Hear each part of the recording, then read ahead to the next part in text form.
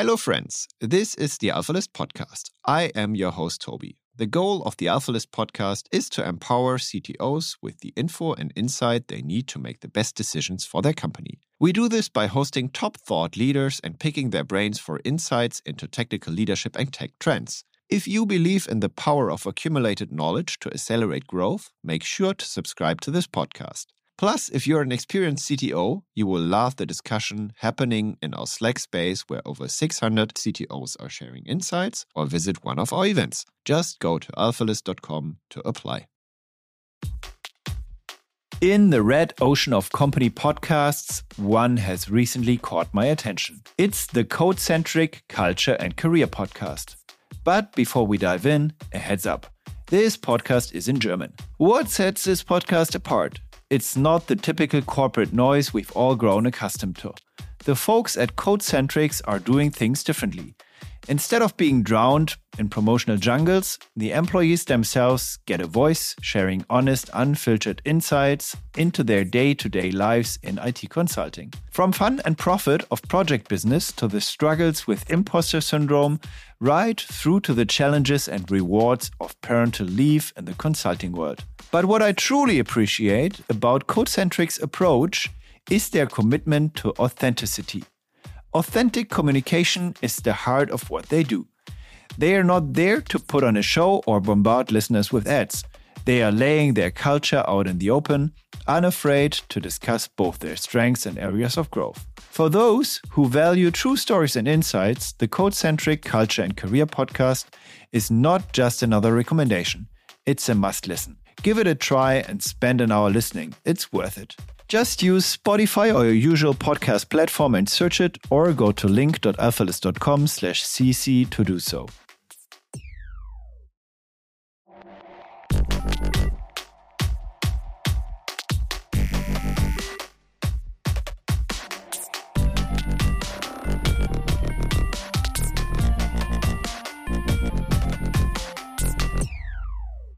Welcome to the AlphaList podcast. I am your host, Toby, and today with me is Melissa Perri. I was really looking forward to this podcast. She's strategic advisor, CEO of Product Institute, and author of a few books that a few of us should read.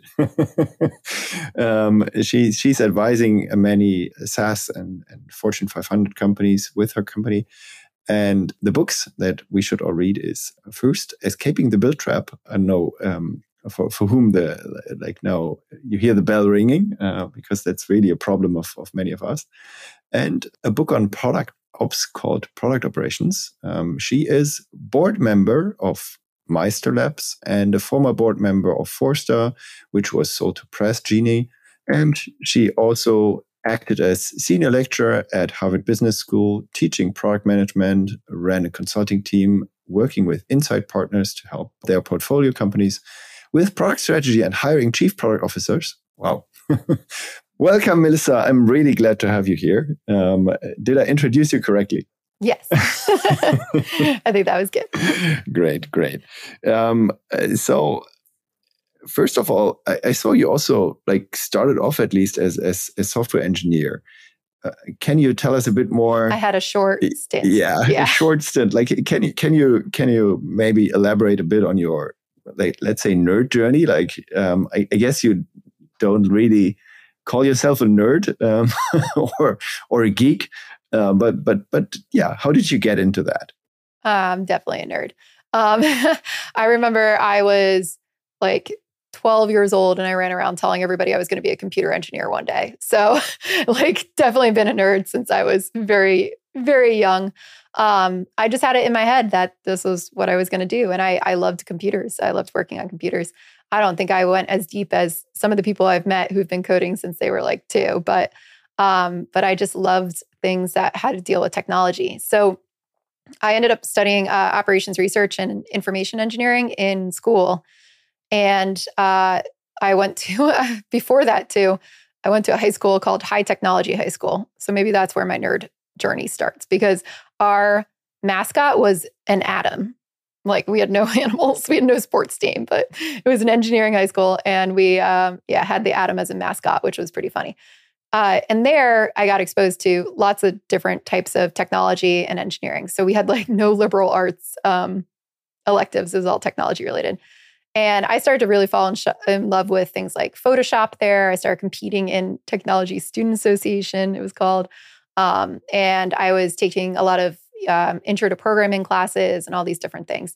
And when I went to college, I ended up going to Cornell and I studied operations research and information engineering, which was kind of like, they called it the businessy engineering, let's put it that way. But it was this combination of like stats and how it applies back to business and a lot of math, which is funny because I don't really love math. But I like the way that it applied to real life problems.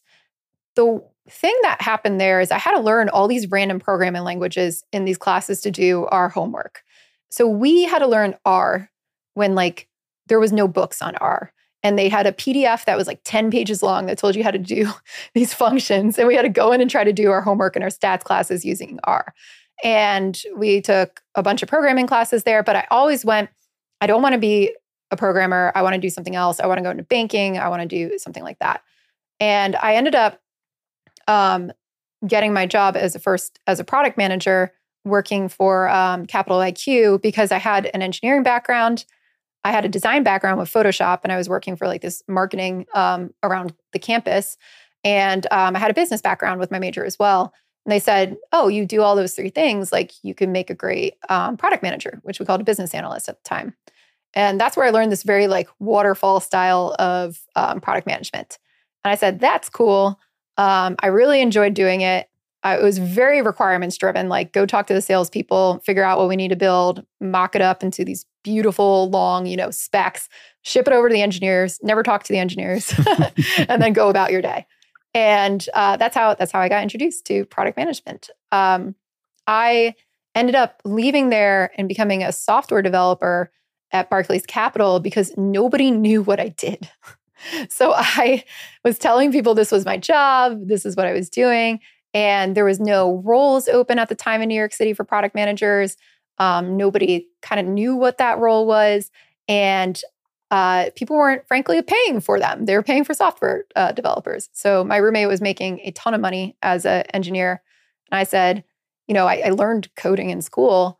Let me go try it. So I went to the bank to be a software engineer, and I hated it. like just viscerally hated it. I did it for about a year, and the whole time I kept weaseling my way back into product management. And my boss was like, nope, you can't be a product manager here until you have 7 years of experience as a software developer. And I kept saying, that's BS. I'm just going to do it like nobody else is doing it. And it's true. Like we didn't really have a lot of people doing product management there. So I just weaseled my way back into it. And eventually I left there and joined a startup as a product manager. So that's how I did coding for a little bit. I would say I am an awful software engineer. I read code all the time. I haven't touched code though, like to edit it in a long time. So don't even ask me about what I could possibly program today. And when did you decide to become, let's say, a teacher? As you teach many people and help many people to do their job better? Yeah, I was working at Open Sky, which was the startup I joined, and there we started to learn agile methodologies. So that was the first place I got introduced to it, which was fantastic. And I talk about this a lot in my talk on escaping the build trap. But what happened was like our team was just not working well together. We were working in a very waterfall mode. All my developers were in Nashville, and they were super, super smart. There was such better developers than I ever were. But and I was building these giant spec docs and like handing them off to them, and they refused to read them. didn't want to go through it. And then they were like, "I'm going to build what I want." So we got into these large arguments about it. And we had somebody there who was like, "I got hired also as an agile coach. So do you guys want to try this?" And we were like, "You know what? Anything's better than what we're doing right now. This sucks. Like, frankly, we don't like each other. Let's give it a shot." And that introduced us to this new concept of like just working and collaborating so much better together. We didn't use like a very dogmatic Scrum process or anything. It was just more focused on, we had a backlog. I never got a title of a product owner because I was just a product manager. And we get together and we talk about the work we were going to do. And it made a lot of sense. And we just got better and better as a team. we found out we all really liked each other a lot. But it was probably one of the most impactful teams I've worked on. And we just got really good at shipping awesome products. And while we were doing that, though, we started to build some of these things. And it was really at the early days of when Google Analytics came out. There were a couple, not many analytics systems, honestly, but like just a few. Mixpanel was still around back then. And we started to plug them into the products we were building about like a year into this. And I was so excited because I was like, oh, I can see if people are using my product. I like this. And I went back and checked. I remember after one of these releases that we've been working on for a long time, making like a new product, and nobody was using it. And that's when I started to go, like, what? Like, what are we doing, right? What have we been doing for the last year if nobody's using this stuff? Have they been using any of our products? And that really got me into this mindset of how do we make sure people use things before we invest in building them for so long or before we go down that path. And I got introduced to lean startup concepts then. I went to a workshop over the weekend, and it was mostly people trying to build startups. But I went, oh, I can use all this experimentation stuff for what I do as a product manager. I brought it back to the team, and we got really good at testing and killing, frankly, a lot of the ideas in the company and finding ones that would be successful. And we used a lot of good analytics and a lot of good data to inform what we were doing and what we wanted to do. And my boss at the time, he was like, I don't know anybody else who's doing it this way. You should teach this. And there was this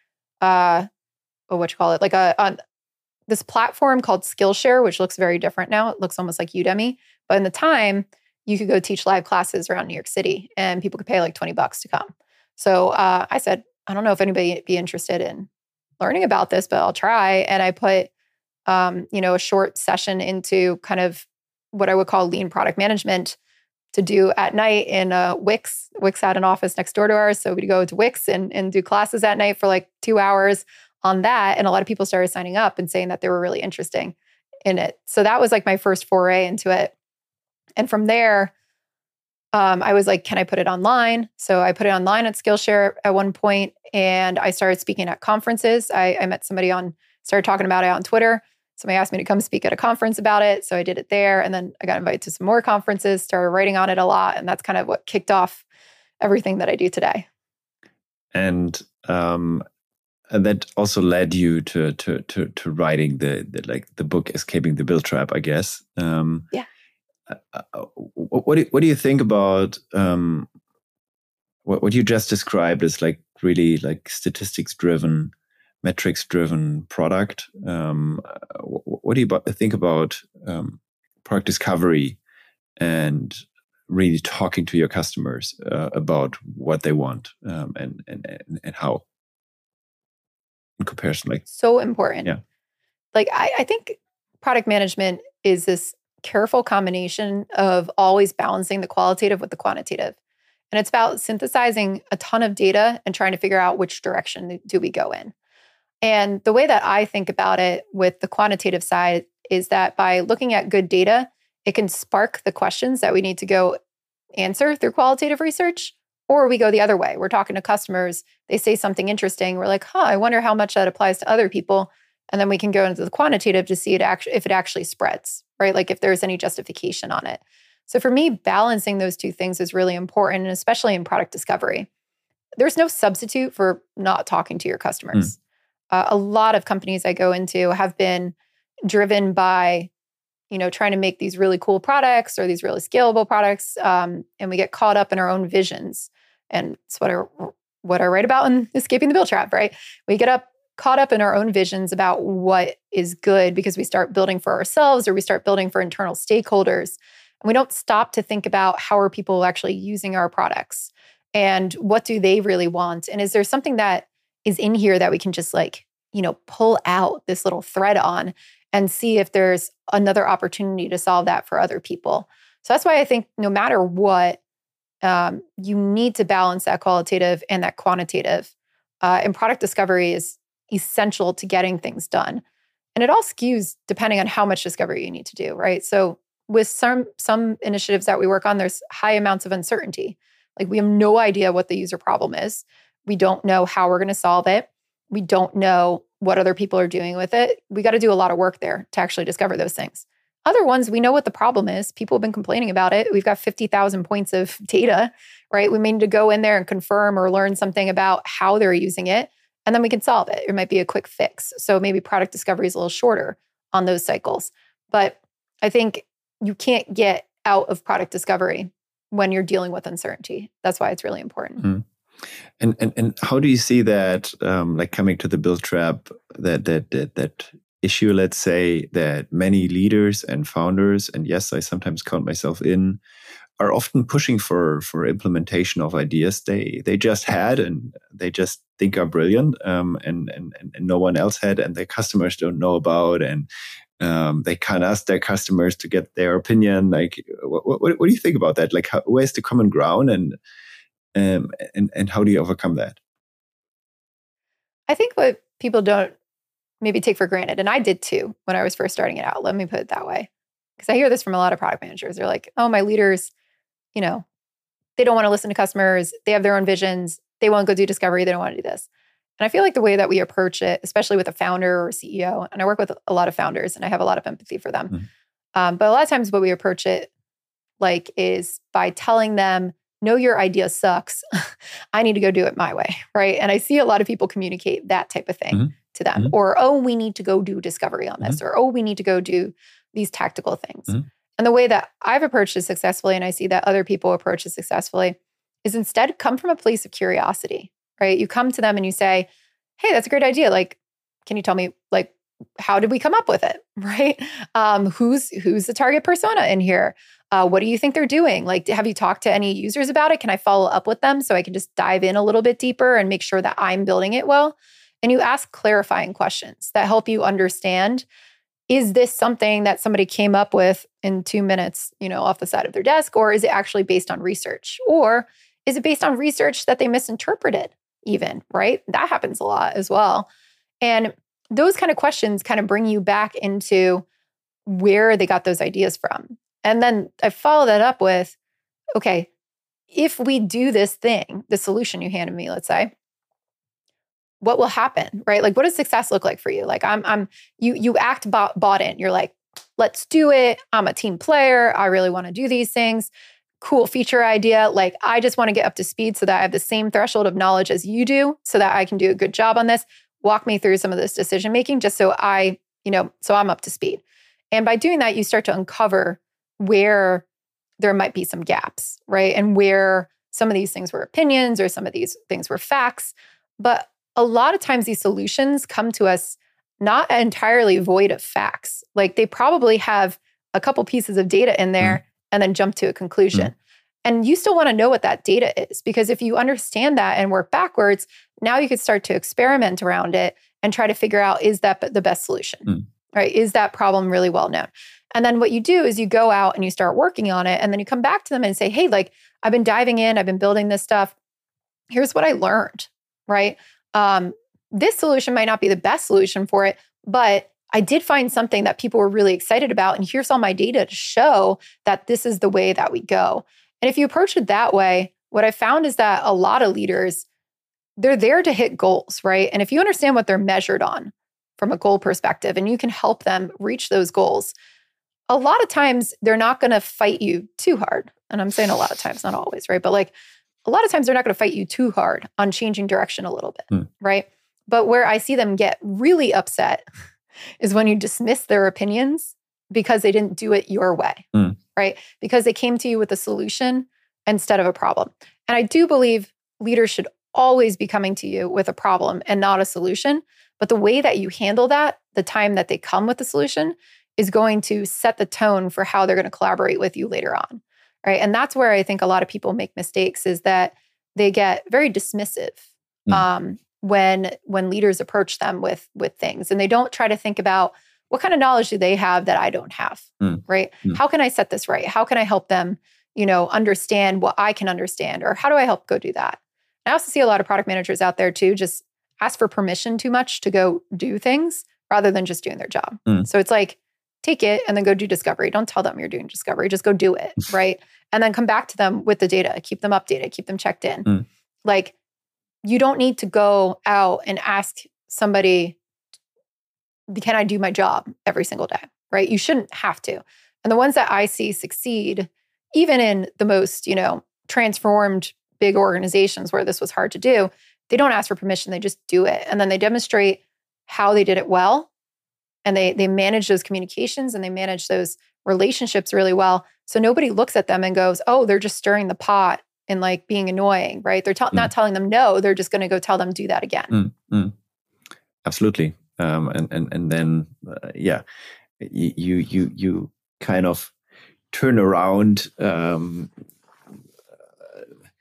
the stream a little, right? And people will approach you again and again, right? Is that because you're collaborative? Absolutely, and that's also how the world works, right? Like you have people that maybe are quickly in solution space and maybe also like juggled a bit on ideas and need your support with that, and I think that's how you support them best. And is that a part of how we start escaping the build trap? Like, I mean, coming back to that book title,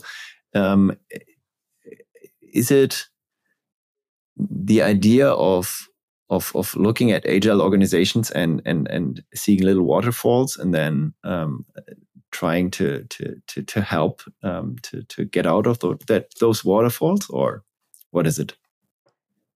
I think that's definitely part of it. I wrote Escaping the Build Trap because I was working with a lot of organizations to come in and train their product managers. So like back around 2014, 2015, I was, working in New York City, and I got called into some massive organizations that were going through transformations to help them learn better product management.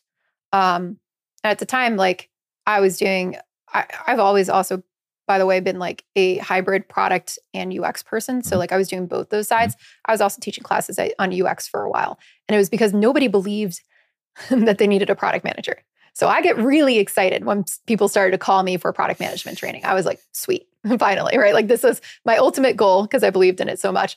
But a lot of people realized they need UX design. A lot of people didn't realize they needed product management at the time. So Agile comes out. All these organizations start transforming. Now they're like, hey, I've got 3,000 product managers in my organization who've never done this before, except we called them product owners, right? Can you come train them in what they should be doing? So I'd come in, I train them. And in some situations in those organizations, I'd stay on and coach for a while. And what would happen is people would start to hit a wall, right? So I can teach them how to experiment. I can teach them how to understand personas, talk to customers, make a roadmap, all those things. And then they'd try to go implement it. And they'd just kind of butt up against other parts of the organization that were preventing them from doing great work. And it really came down to, understanding that process, but also understanding how product strategy should work in an organization and how we need to be focused on outcomes, and making sure that leaders understood that as well and how that flowed.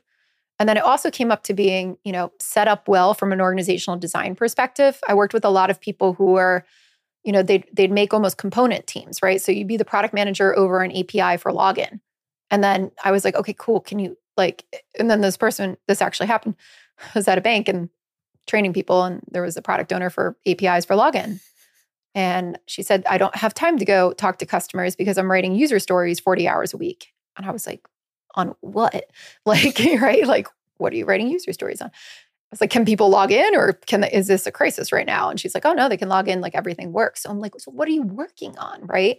Because they interpret it as, let me cover every little piece of software we have in the bank, right? And make sure there's fine-tuned ownership over every little tiny component. So we'd run into organizational structures that way that prevented people from being able to escape that either, because now you've got like 18 people dictating down the course of where you're going. And if you're starting to separate like people talking to customers and people doing product management or product ownership rather. And that wasn't good. So everywhere I turned, there was more of these systemic issues besides just the process of product management. And that's really what led me to write Escaping the Build Trap, because it wasn't just about, hey, I took like a CSPO course and I've got product people now. It was more about how a whole organization needs to really shift the way they think about building products and the way they think about incorporating software into their strategies to get out of that. So this is definitely like one piece of it, that collaboration and talking to people. And that's how I say, like, if you don't have any clarity on your strategy, or you feel like your leaders are not providing the clarity needed, like, go ask those questions that I was going over. But then start to think about, how do we implement good strategy frameworks? How do we think about implementing good organizational design? How do we skill up the people in the organization to do each one of their roles well, from a product manager to a chief product officer? And then also, how do we implement product operations that helps us do our job and get the information we need, so that we're not like bothering developers every 3 seconds to, give us data so that we can make a decision. That's the type of things I think that get us out of the build trap. It's thinking about this holistically, as this is not just a role that we play because of Agile. It's actually a very important function when it comes to software building, to connect our business and our software together in some kind of streamlined way that makes it operate. So to me, that's what it's been about. And I'm happy to say, I think, like, I've been doing this for like almost 10 years. It's way better now than it used to be. like I think so many of those organizations have made a lot of leaps and bounds since 2013, 2014. It's way better than it is. Some places are still struggling a little bit, but as a collective, I'm really happy with the progress. Tired of sifting through countless resumes and struggling to find the right tech talent? Look no further. WorkGenius has some exciting news to share with you. WorkGenius has acquired Expert Lead. Now they bring even more efficiency to your hiring process. Real-time live coding assessments for all. Whether you're a startup or an established enterprise, WorkGenius is now also here to turbocharge your hiring process. Say goodbye to the guesswork and endless interviews. WorkGenius matches your candidates with experts, saving you time and getting you top talent. Win-win. How it works? Share your tech job applicants. WorkGenius takes care of the rest. Your candidates? They are in the hands of seasoned pros. WorkGenius matches them with experienced senior developers and puts them through tailored, enjoyable, and fair technical interviews. Your company gets the cream of the crop, the most sought-after talents in the industry, and you save your hardworking tech and HR teams valuable time. If you want to try it out, visit link.alphalist.com/work. And the person you just described having, like, being responsible for product management for, let's say, password forgotten and login, is that an effect of overhiring that we also saw in the recent years and so many companies, and overcomplicating things? I think that was before that. Yeah. It's a lot of organizations. I think what happened with especially large legacy organizations like your banks, your insurance companies, they had a lot of people, right, working there in all different types of roles, and they're massive organizations.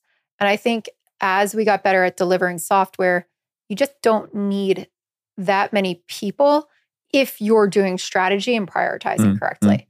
And what they did is they try to move everybody into a product owner or a developer role, right? And they try to get coverage over all of their systems, every little single piece of it from a component perspective. And now what you're seeing is they're actually pulling back from that, which is good. So I don't think it was a recent thing. I think this was like a symptom of trying to organize themselves into, agile teams, into a way of not IT over here, business over here, right? It was, okay, we need to cover everything. We need to have an owner over everything, right? That's why I hate the term product owner. But they looked at it from a component perspective instead of from a strategic perspective or a value stream perspective. And that gives you a lot more leverage. And if you have good prioritization, you're not going to be working on every little single piece of the platform, but that's okay because some stuff should not be touched. Like it's good. It's running. It hit its goals. Like, why are you trying to optimize it to death? Like, it's been optimized, like move on. And that's the piece where I think we had a lot of people for a long time. And now you're starting to see it slimmed down quite a bit, but that was always going to be a natural piece of that. Mm. Yeah, I think like you mentioned banks, but I also see it in SaaS a lot, right? That in the recent years where like growth was most important, KPI revenue growth, that many companies overscaled their staff and also product teams and engineering teams and overcomplicated their stack. And this is kind of fortunately like moving back a little to like really like, hey, what's important? Like, should we be working on this? Yeah. Should we have a focus on this or not? Is that like a trend you also see like as you advise SaaS companies these days? Yeah, with SaaS companies, what almost always happens, and this always, like, I saw this pattern a lot with the high growth companies, especially when we were working with Insight, and I work with some other PE and VC firms as well. They, when you found a company, you typically go, I need a bunch of people to build these things, right? So you hire a bunch of engineers. And once you find product market fit, optimizing that product market fit and continuing to work on that product usually will set you up pretty well for a while, right? Like you've got some work there. You've got customers coming in, you're growing, customers have a lot of feedback, they have a lot of suggestions. It's pretty easy to figure out what we need to do next. But then what happens is your company like hits this kind of plateau area, right? Where growth is starting to slow. And you need to explode because at this point, you probably raised a bunch of VC money. You've got like that 3 to 5 year holding pattern and they want to see triple, right? Like over those times. And now you got to basically figure out how you make decisions quickly on your product strategy and what is our product strategy going to be that's going to allow us to triple or double or whatever your growth goals are. And what these organizations tend to do is they look around and they're like, wow, we have 100 developers and absolutely no product people. And what have the developers been working on? And it used to be easy because you took a bunch of customer requests and you gave it to the developers and things were going really well because there was a lot of demand for your product. But it just hit this point where you start to saturate it and you're building whatever. And again, you're stuck in the build trap and you're not really thinking about strategically, how do we grow from there? And that's what I typically see happen with SaaS companies. And I think for the last couple of years as well, like we did hire a ton of people because we're at growth at all costs, right? We weren't thinking about profitability. And I think with the, the rule of 40 that all our VCs and PE firms look at, they were kind of like, oh, I don't really care about that, EBITDA portion of it, just like grow 40x, yeah, it's right? Just either or, right? It's just either or. Yeah, like exactly. Like do that 40%, right? On this side instead. And they saw it totally as either or instead of like a balanced thing. And that I think caused people to go out there and just hire like crazy. And then when the market went nuts last year, was it this year? Oh my God, it was this year, wasn't it? Silicon Valley Bank was this year. Wow, my brain is like, I can't, but so much has happened this year. It was this year, yeah. It was this year. So what happened this year was everybody realized that that's not sustainable. And, when you go through a slight downturn like that, now it's profit. So I think I see a lot of PE firms and a lot of VC firms be a lot more diplomatic about where they want that 40 to come from. Like, they want it to not be all on the growth side. They prefer it not to be all on the growth side because they're looking for sustainable businesses. And I think that's where now we see people pulling back, smaller teams, those types of things. I also think that growth of those teams is a great way to not do what you need to do as a leader, which is strategic prioritization, right? If I don't want to do my job and actually go in and do all the hard work it takes to create a product strategy and prioritize, I'll just hire 10,000 people to work on everything, right? So I don't have to choose. And I also saw a lot of that, right? They were like, instead of choosing and trying to figure out where we double down, let's just do it all. Why not? Like there's money to be raised. Cash was free out there for a long time. Why not? So that was also something that was happening. And you just mentioned product strategy a few times. What's your perspective on it? Like, how many people actually have a real product strategy, and how does the ideal product strategy and framework for that look like? Yeah. So from a perspective of who's got good product strategy, it's really hard to tell because a lot of companies have been wildly successful building off that original strategy, like I talked about. And the way that I think about it is that if you are successful, you had to have a good product strategy at one point. Let's put it that way. The problem with product strategy is that it becomes obsolete over time, right? And if you're not updating it, that's where you'll go downhill. So most successful companies we've seen out there had a great product strategy at one time. Whether or not they're still successful after that strategy becomes obsolete usually depends on how many people they can retain and if there's competition in the market and how big they get, right? And many large companies can avoid having great product strategies because they already have like 100% market share, right? Many people are not leaving. They're not, they're there. They have a captive audience. And they see that success also as, oh, I don't have to do much work here. Growth stage companies really need to have a solid product strategy. And that's why I think having like a great chief product officer there is so important for growth stage companies. But if you're in that high growth phase, you need to make sure you can get to that large market share. And you're usually not there yet. So you have to be able to point everybody in one direction and find that consistency, because you can't waste time going through arguments or trying 18,000 different things and having like all your teams split on all different things. And what happens is if you do have that, you end up like peanut buttering stuff where you have like one team working on like something really big and impactful and another team working on something big and impactful. And you're not putting any good meat or momentum behind it. So nothing really gets done, right? Nothing gets out to customers fast. You're not really looking at the signals. So what product strategy really means to me is, how do we get everybody in the organization aligned around the decisions of where we want to invest and how we want to grow, right? So when we look at strategy for a company, it actually starts with the company strategy. And then the product strategy is, how do I manifest that company strategy with our software products or the products that we sell to customers, right? So it gets a little more tangible, and it helps set all the teams in the right direction. And from like a company strategy, what's usually missing there is, and again, really in almost all companies, but it's this focus on what I call strategic intents.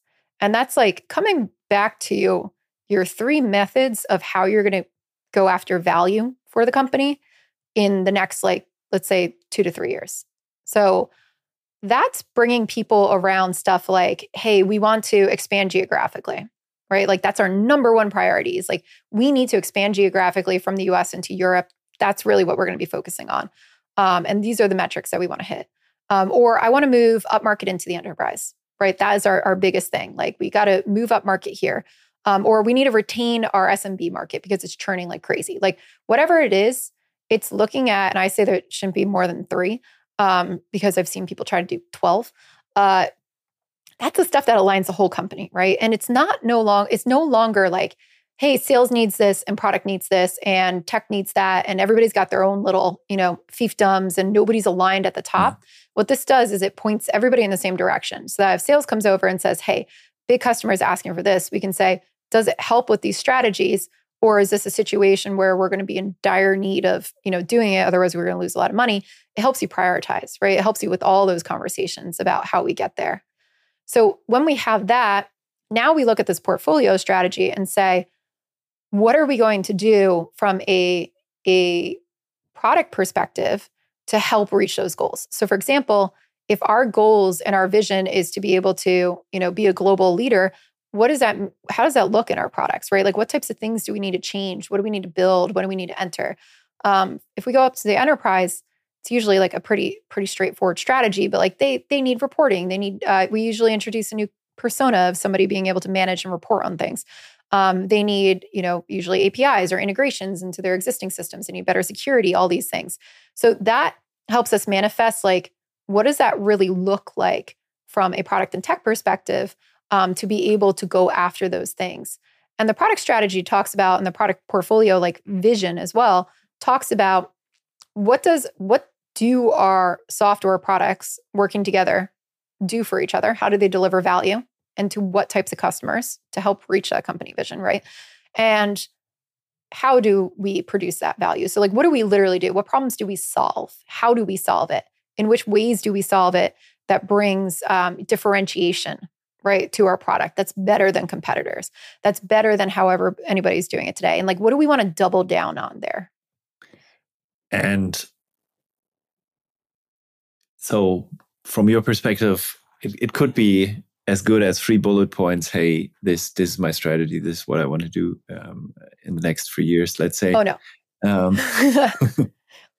a lot more goes into it. So like, so when I come into companies, and I love, this is like my favorite part of working on boards and doing advisory roles. I love this part about working with Insight too. Like I love building good product strategies and working with people to do that. And it's never just me in a corner doing this. I like working with the executive team, the product managers to do it.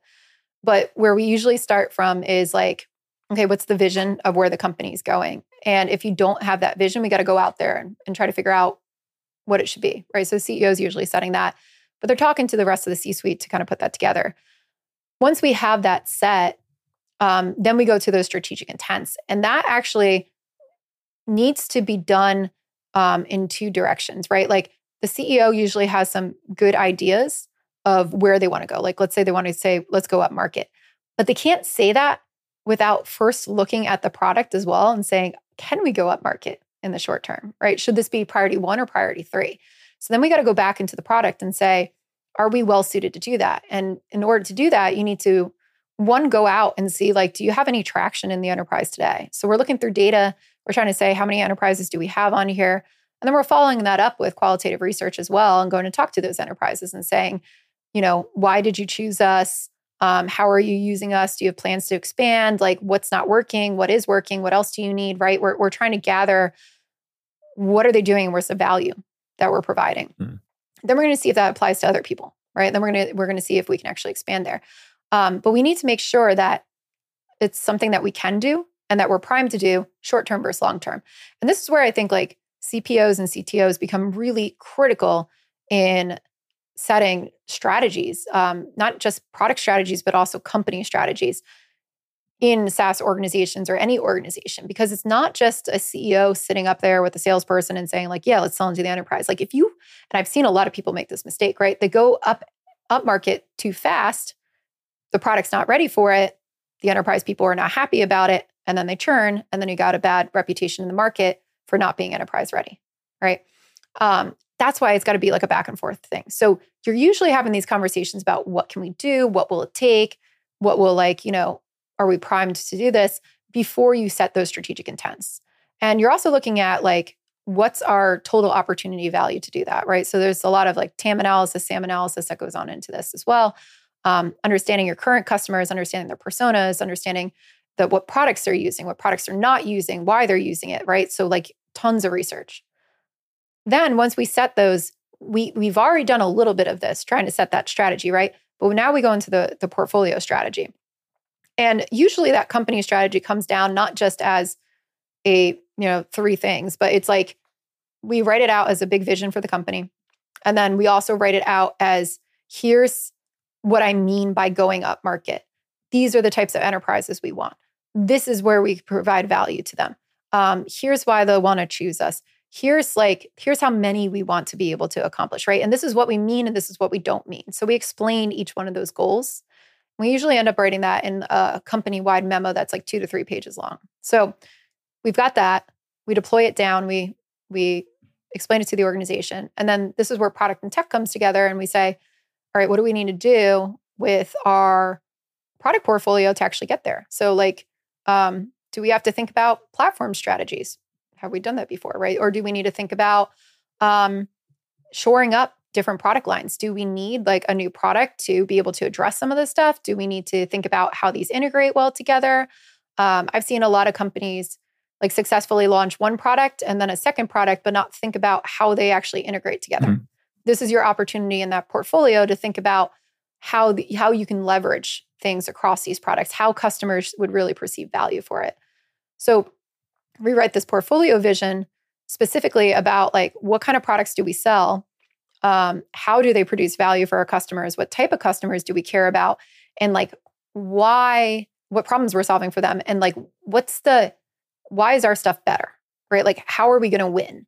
And that could be either by the quality of the data or the way that we can produce insights for them, or, thinking about data platforms, but it could be a lot of different stuff. It could be you're easy to use. It could be that you have different types of functionality that nobody else does. It could be that you integrate better than anybody else. Whatever it is, right? Like that's what manifests out of that portfolio strategy. And then from there, now you create these initiatives that the teams go around, right? Which are the big pushes to actually go after that work. Mm. And it's the things where you release them and you can measurably say, yes, we're getting closer, right? So they're big pieces of work scoped into something that maybe is like 6 months long to a year long, or it could be a quarter long if you move really, really fast. But this is not per Scrum team. This is usually a collection of people working towards a big initiative, right? Something that's going to help us reach that. And then the Scrum teams are breaking that down into the actual features that they're going to be releasing for our customers. So it's kind of like building up into those big pushes to get there. So it's a lot of work to go up and down. And it's not usually just one person who's doing this, right? Like the CPO with the CTO is like kind of creating this product strategy part. They're deploying it down to usually product managers or product directors who are looking at these initiatives. They're coming up with it together. And then the teams are going to look at that and say, okay, here's the problems that I need to solve. Let me go and try to figure out what features or what types of solutions are actually going to be great there. Hello, it's me, Toby. Can you hear me? I was just making sure the sound is Zipgate worthy. After all, they have spent over 20 years obsessing over audio quality. It's only right that this podcast they are sponsoring is clear. Zipgate is a cloud-based all-in-one telephony solution that will satisfy pretty much every use case in your company. From sales to customer support, having a good connection with your customers has never been easier. The new Zipgate app comes with AI-powered features, noise cancelling, and a seamless integration with other business tools like all major CRMs. Your sales team will love it. Their intuitive user interface makes business calling even more efficient and is available pretty much on any device or operating system. Great for hybrid teams. Their features are so targeted, it's almost like they were listening in. Plus, as a German company, they know all your GDPR needs. Sounds good? Well, keep listening as it gets better. As an AlphaList CTO podcast listener, you get 500 euros worth of free credits when you sign up at link.alphalist.com/zipgate and use the code ZipGateAlpha in the form there. So thanks a lot for that explanation. And how does product ops then enter the game? Like can you maybe like quickly elaborate on the term, as it's like not there for ages? Yeah. So product operations is really an enablement function for product management. And the way that you should think about it is it helps to get the right information to the product people so that they can set the strategy. It also helps communicate how our strategy is doing and monitoring it back out. And then it also helps us understand where we make strategic decisions and how the rest of the organization comes together to give input on the product and also to make sure that product is successful. So when we talk about product operations, me and my co-author, Denise Tillis, we are looking at three major categories in there. It's like one is data and insights, and it's about understanding the internal data you need to set strategy. So that's about getting stuff out of our current systems to look at it. So when I was talking about, for example, if we want to go into the enterprise, we need to see like what's our distribution of customers currently between SMB, mid-market, and enterprise, right? And then also what products are they using? Are the enterprise people buying all of our products? Or are they buying one of our products, right? Are they using some features or all of the features? How are we churning by different types of customers, right? If people are using certain types of features, are they less likely to churn, right? And that information is actually usually stuck inside organizations. And it lives in 80 different types of software. So you can get revenue data and customer data out of like Salesforce, and then your revenue software or whatever you're using for accounting. Then we've got usage metrics stuck in like an Amplitude or a Pendo or something, or a mix panel. And then we've got team information and what people are working on in our Jiras or our road mapping softwares. And what gets really interesting and what helps us with defining product strategy is when we can start to look at all those things together and do different cuts across those different systems to get the information that we need. And that's what the data and insights team really helps with. And ideally, this should be like a self-serve thing. We want to get to a point where, we have repeatable dashboards on there. I can give like a chief product officer some information on those things where we can go back and track without having to pull this out of systems like every single time, right? In a BI tool, how are our enterprises doing? Are we signing up more enterprises? Like, are they using these different features? How are we tracking on it? And we can start to see all those different cuts, and they can get updated in real time. So this is not just about, one, this helps leaders like crazy because, like I said, in SaaS companies and especially high growth companies, the biggest issue is not having access to data to make these decisions fast enough and know when to change course or when to continue. And that's what this can help with. So it's building, good views for leaders to be able to make these decisions, but it's also informing the product managers about decisions on their level as well, so that they can get in there and start to be able to see how their decisions are laddering up to business goals, right? And if they're actually achieving retention goals or if they're not achieving retention goals and things like that. So ideally, we put this into some kind of system that is repeatable, that we can keep monitoring. The other piece of it is customer and market research. And this is more about aggregating qualitative research, again, to inform product strategy decisions and also help us keep in top of what customers are saying. So this is more about, okay, we have all this external research going on. We've got user research teams doing it. We've got product managers doing it. We've got sales doing it. We've got marketing doing it. We've got product market doing it, right? Like everybody's out there talking to people, support. How do we aggregate all those insights so that we can bring transparency to all the teams, right? We have a lot of times where sales and support have fantastic information and product management has no idea what they're saying because we don't have access to the same tools, or it's not making its way back to the right people.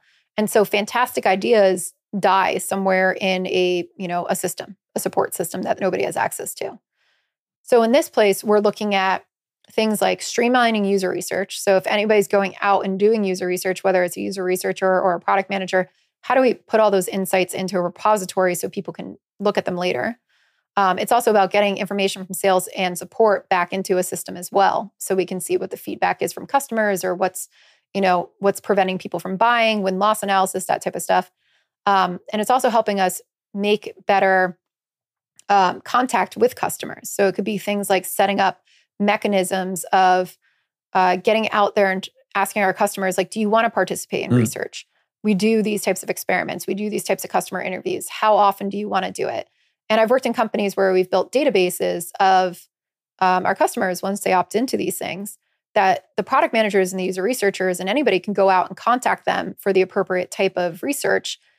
And they're not spending 40 hours a week just trying to recruit people or going back to the same company every single day because they have one contact there. So that type of stuff makes it easier and more effective for us to do customer research. But it's not doing the research for you, right? It's not a team of user researchers going out and doing it. It's making it more effective and enabling people in the company to do it themselves. So enablement, like let's say a platform team you often have in modern companies for IT stuff, more for product, right? Yeah. So what do you mean for a platform team? Well, in many companies you find these days in engineering a platform team that kind of enables the engineering team to do their work better. Oh, And I was just comparing like both worlds. Exactly. Yeah. It's platform for product. Platform for product. And like, how is that ideally staffed? Like, is there like common ground? Yeah. So the last piece that we have on here too, because there's 3 different types of personas for it, is the process and governance piece. And this is more about, so this is our third pillar. This is more about your product, like standing up your product operating model. And when you think about a product operating model, it encompasses a lot of different things. So this is just one piece of it, but it's the thing that kind of oversees it and makes sure it's working well. And for a product operating model, like you need to be able to say like how we define product strategy and how we make decisions, right? You have to also get the information in to make decisions, and how do we do that? And then you have to talk about when do we make decisions, right? How do people work together as well? So this area is kind of drawing up like cadences for reviewing our product roadmaps and for aligning them back to the strategy and making sure that we're on the right path. What types of decisions do we make in each types of meetings? Who's invited to those meetings? How do we make them the most impactful so that we're not just doing a bunch of status updates? It's like we're getting work done in those meetings, right? I hate meetings where you just go in and you listen to a lot of people just rhapsodize, like, here's all the stuff I'm building. Like, that's awful. It's about, if I have a bunch of leaders in the room, like I want to come out with a decision, right? What types of decisions do we come out with and what kind of inputs do we put in? How often do we review it? How do we go that way? And usually it's targeted around different levels of strategy and different levels of communication, all the way back down to the Scrum teams. So many organizations only operate with like a Scrum cadence And that doesn't work for leaders, right? Like that biweekly thing is not what leaders need. So it's like, what else do we need besides that, right? How do we put the infrastructure around to make good product decisions? So there's that piece. There's also looking at, hey, how do we do like go to market? We've got all these go to market teams. When do they plug into product? How do we make sure that they're plugging into product? How do they know when they're needed? How do they make sure that they're getting updated on what we're going to be building or what we're going to be releasing? How do we coordinate those types of things to make sure that our customers are enabled well? It's also looking at how these other pieces of the organization plug in and how they work with product so that there's a consistent way of working.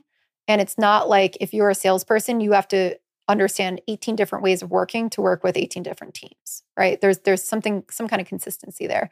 So it's about standardizing the stuff that makes us go faster and that's helpful. And it's about like roadmaps, for instance, but not over standardizing every little process, right? It's about making things that are going to help cross-functional communication work more seamlessly and making sure that there's our way of doing it, right? Like our company is like, this is how we do it. This is what we stand for. So with those three pieces, you do need like different types of people on the team for it. Typically, product operations starts with one person, and especially if you're in like a growth stage company. Almost all growth stage companies I see start with that data piece because they don't have it. If you do have it and you're fantastic at it, like obviously don't try to reinvent the wheel. But if you don't have it, I'd say like get somebody in with a good background on understanding data. They don't have to be a database engineer, but it's like somebody who can interpret data, right? Who can work with the teams to be like, this is the stuff I need and this is how I can track it down in systems. Like, you know, somebody who understands business intelligence tools. I would say maybe not customer and market. Explicitly not the data engineer, right? Yeah. Because the data engineer is normally interested in getting the data, but not reading it, right? Yeah. So they're not, exactly. They're going to work with the data engineer to get the data, but the data engineer doesn't have to read it. This person is the person who's going to read it. They're going to build your dashboards. They're going to make sure that, for example, if you're an executive too, they help you build the board slides and put all that data for the boards in dashboards so you can copy and paste it off. And you don't have to like redo your board slides every 3 months forever, which is always an annoyance. So that's the person who can help you understand and picture like, this is the information they want to portray. Here's visually how we can show it through data, right? And then they standardize it into tools. The customer market market research person is usually comes from like a UX operations background or a user research type background where they think about it from a process perspective. So they're like, how do I operationalize these things, right? Like, how do I empower people with it? So they have to have a good enough product mindset to think about building systems rather than one-off services, but they're like building a system around it. And then lastly, on the governance piece, you usually have somebody with good product knowledge who's done that before, but they're more operationally focused. And there's some great people out there who did start from a product management perspective. They, like Christina Tuaro is a great example from Pendo. She was a product manager and she saw all these things being broken around the organization where sales and product were not coming together to talk or to, communicate things correctly. And she said, I want to fix it. And that's how she became the product operations person, the first person they had there. Now they have a huge team around it. But she was like, I want to help our product managers be better product managers. And that was like her goal, right? But she approached it from a product management mindset and she had enough skills to know what needed to be fixed, what needed to be corrected there.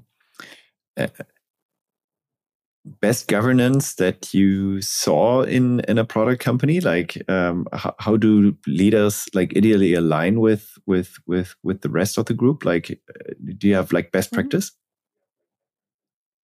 Yeah, the way that I think about it is everything's done on a time horizon. So if you think about like top down versus bottom up, when do you need to meet?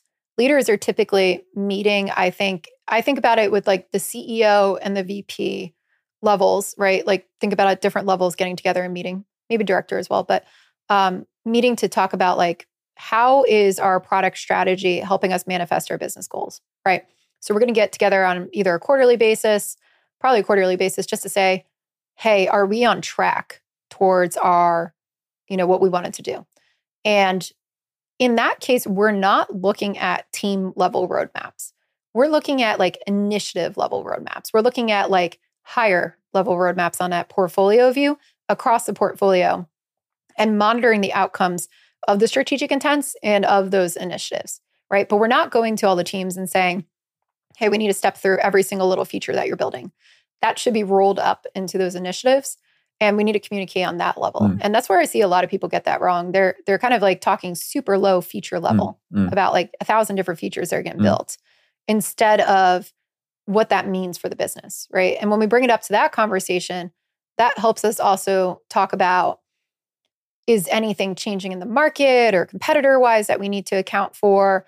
Are we progressing towards our goals like we thought? Are we hearing any feedback from our customers that are telling us we're not on the right path or that we are on the right path that we need to double down on? So it helps you kind of monitor where you are on that process of reaching those strategic intents, which are long term. And ideally, you're not changing direction in those meetings often, right? But you may come out of there with like, hey, we need to reprioritize, or we need to pause, or we need to restack some of this because something major happened, right? So we want to look at those things often enough, but not every single day where we're changing direction all the time. And then from a product team perspective, you're going to be looking at those initiatives to the team level roadmaps and talking about, are those on track, right? So that's probably going to be the VPs of product or the directors of product and their teams. And then we're going to look at that and say, are there any interdependencies we have to worry about? Are we on track for that? Does this make sense? Do these reach our goals? And we want to be like working it for all of these things. Like technology is always involved. Don't take it as like technology is not involved, but like all of us are coming together to look at these things together and decide if we have any trade-offs on that perspective too. That might happen more frequently. Let's say like on a monthly basis, right? Where we're going to be looking at that, trying to think if we have to refine or reprioritize, or if anything came up on that level. So one of the big mistakes I see in this governance piece is that instead of being high, raising themselves up to these conversations of how the business is doing and what are their big pushes with leaders, they go and they ask for too low level information, but there's not somebody in the middle, either as a CPO or anybody in that area, to be able to translate it back into, hey, no, actually, these are the things you should care about.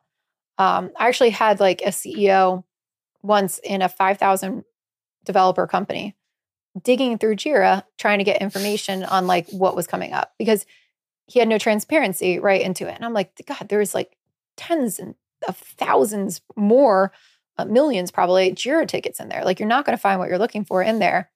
And to be fair, he wasn't getting the right level of information he needed, right? He wasn't getting that roll up where he could actually look at it and make decisions, right? And he's going, what is everybody working on? Yeah. Right? Because they weren't seeing progress. He wasn't seeing meaningful progress. And to be fair, like, to get to those big pushes, it does take a lot of work, right? It takes a long time. You're not going to see something come out every week that makes a meaningful push. So if we're connecting, all the stuff that gets put into Jira back into good roadmaps and scoping it well and talking about it at the right level, it usually eases the concerns of leadership, but it also helps direct them, right? Where they're not making these small kind of like, nagging decisions. They're actually going, oh, like, hey, something's wrong with our enterprise market strategy because like we haven't been able to sign up anybody or we're churning them. So like, what's going on with our initiatives? Oh, wow, we are in progress to actually fix that problem. We've got 18 teams working on it. Fantastic, right? Check. Instead of like zooming all the way down and seeing just like one little aspect of that problem being solved, right? And not understanding how all of it comes together. And I think that's what's important about the governance, is like keeping the information to the right people at the right level so that they can make the decisions that they were hired for. Absolutely. And I also see so many companies doing it wrong. And it's also easy to do it wrong, right? To really in a QBR, really double down on a feature and then dig deeper and share ideas about that feature, etc. It's not how it's supposed to be. So really, really great. Lots of insights, really like lots of value. I think like we have to move the discussion about the CTO versus the CPTO versus CPO to the next discussion then. Would have loved discussing that. But maybe like before we close, 3 tips for our listeners from yourself, CTOs often trapped in the build trap. Like, what can we do better? Yeah. I love working with great CTOs. One thing that I could say is make sure that your technology strategy is not leading your product strategy. And if it is, right, if you feel like you're the person on the team carrying all the weight because you have a weak product leader, bring that up to your CEO, right? Like, let them know. I think that's important because I found that a lot of people just don't know what good looks like from a product leader. But if your technology strategies lead your product strategies, it causes a lot of friction for everybody in the organization, and you will be stuck in the build trap, right? Like, we're going to be building some really cool tech, and it's not going to be utilized correctly or sold correctly to our customers. And I believe all CTOs out there firmly want to deliver great value to their customers. I've never met a CTO that doesn't. So, like, I think keep that in mind. And if you're not seeing that happening and you feel like you're getting way ahead of what the product strategy is doing, like, come back, have a conversation with your product leaders. If you can't realign, then, bring that up, surface those concerns. But maybe first go talk to your product leader and like work with them and say like, hey, maybe we should do these things together. Let's do that together. That's the second tip. Roadmap together with your product leader. So you should never have like a tech roadmap that's not aligned with the product roadmap. So like get together in a room, right? And go through it. I worked with a CTO at one company when we were hiring a chief product officer when I was an advisor. And he was like, I'm worried about having to, budget and work with this new product person. How does this work? I'm like, you get together in a room and you plan out, like, based on your roadmap, what types of, roles we need to fill. And then you be diplomatic about it, right? Like, you say, we can't have 18 more developers and no product managers to like work with them. So like you balance, like you do these things together. And I think the stronger your bond is with your product leader peer, the better everybody works and the better everything comes to play. So definitely be looking for that. That also is going to help you get out of the build trap, because you setting a good vision for that, setting a really good tone there, that really helps both organizations, both technology and both product. So they want to see a united front, right? Everybody in the organization, I think, wants to see that we're working together. And I don't think that's any different at leadership levels. Like, we talk a lot about Scrum teams and we talk a lot about Agile teams or whatever you want to call it. And we are always like, they have to be balanced. And then as soon as you get to the leadership levels, everybody forgets that we're also a balanced team. So that's also maybe one more thing that I would say for the CTO is like, I tell my chief product officers this, like, I run a CPO accelerator to help like VPs make the leap to CPO or help first-time CPOs. And I always tell them, like, your job now is, in your first team is the executive team. So like, you need to be a part of it. And where I see fantastic CTOs thrive is that they are part of that business discussion with the executive team, right? They're not just shirking it off to other people and saying, oh, sales and marketing will do that. They're like, I need to be involved. Like, I want to know what's going on. I desperately want to know like why we set the goals that we're setting. I want to give input into, how we can reach them, because we can't do that in isolation, right? The executive team can't set goals without understanding if we're capable of doing those things or how long it's going to take to do those things. And I think CTOs can help so much bring clarity to that. But they have to raise themselves up. And I say this to product people, it's not just CTOs, but you have to raise yourself up and see yourself as part of the executive team and know that that's your first team. And we have to be just as cross-functionally collaborative there as we expect our teams to be that are creating features. Thanks a lot. Very helpful. Very helpful. So as an outro question, I still have a little surprise for you. As you serve on the board of Meister, I know Jim Allen, the CTO of Meister, and he actually, he's from Hamburg, like my hometown. And he actually gave me a little hint on an Easter egg that he secretly built into Meister's tool Mind. It's called the time machine feature. And it actually allows you, like, with the tool, to travel physically back in time, and maybe change the future a little bit. And we now use the tool. Let's imagine we now use the tool to travel back in time to the year 2010 when you worked as product manager and software engineer at the same time at Barclays Capital. And we observe yourself for a little while, like you're coding and do the management at the same time. Really brilliant. And you now have the chance to whisper something into young Melissa's ears. What would it be? Ooh, that's a good one. I love this. I think I would tell myself, this is probably my cringe stuff. You don't know everything.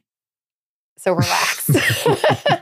I know younger Melissa was very precocious about certain things. And I've learned over time how to, I think, work better, especially with leadership and with other people. And I think I'd whisper, like, you don't need to know everything, and concentrate on building those relationships, because that's what's going to get you far. That would be my biggest takeaway, because I think had I learned some of those things earlier, right? And you always have to fail sometimes to do it, but I could have saved myself a lot of headache. Thanks a lot. Lots of wisdom today. Really helpful. Was really great talking to you, and I hope to see you soon. And yeah, folks, buy her books. Really great stuff. Thanks a lot. Thanks for having me. Thank you for listening to the AlphaList podcast. If you liked this episode, share it with friends. I'm sure they love it too. Make sure to subscribe so you can hear deep insights into technical leadership and technology trends as they become available. Also, please tell us if there is a topic you would like to hear more about, or a technical leader whose brain you would like us to pick. AlphaList is all about helping CTOs getting access to the insights they need to make the best decisions for their company. Please send us suggestions to cto@alphalist.com. Send me a message on LinkedIn or Twitter. After all, the more knowledge we bring to CTOs, the more growth we see in tech. Or, as we say on AlphaList, accumulated knowledge to accelerate growth. See you in the next episode.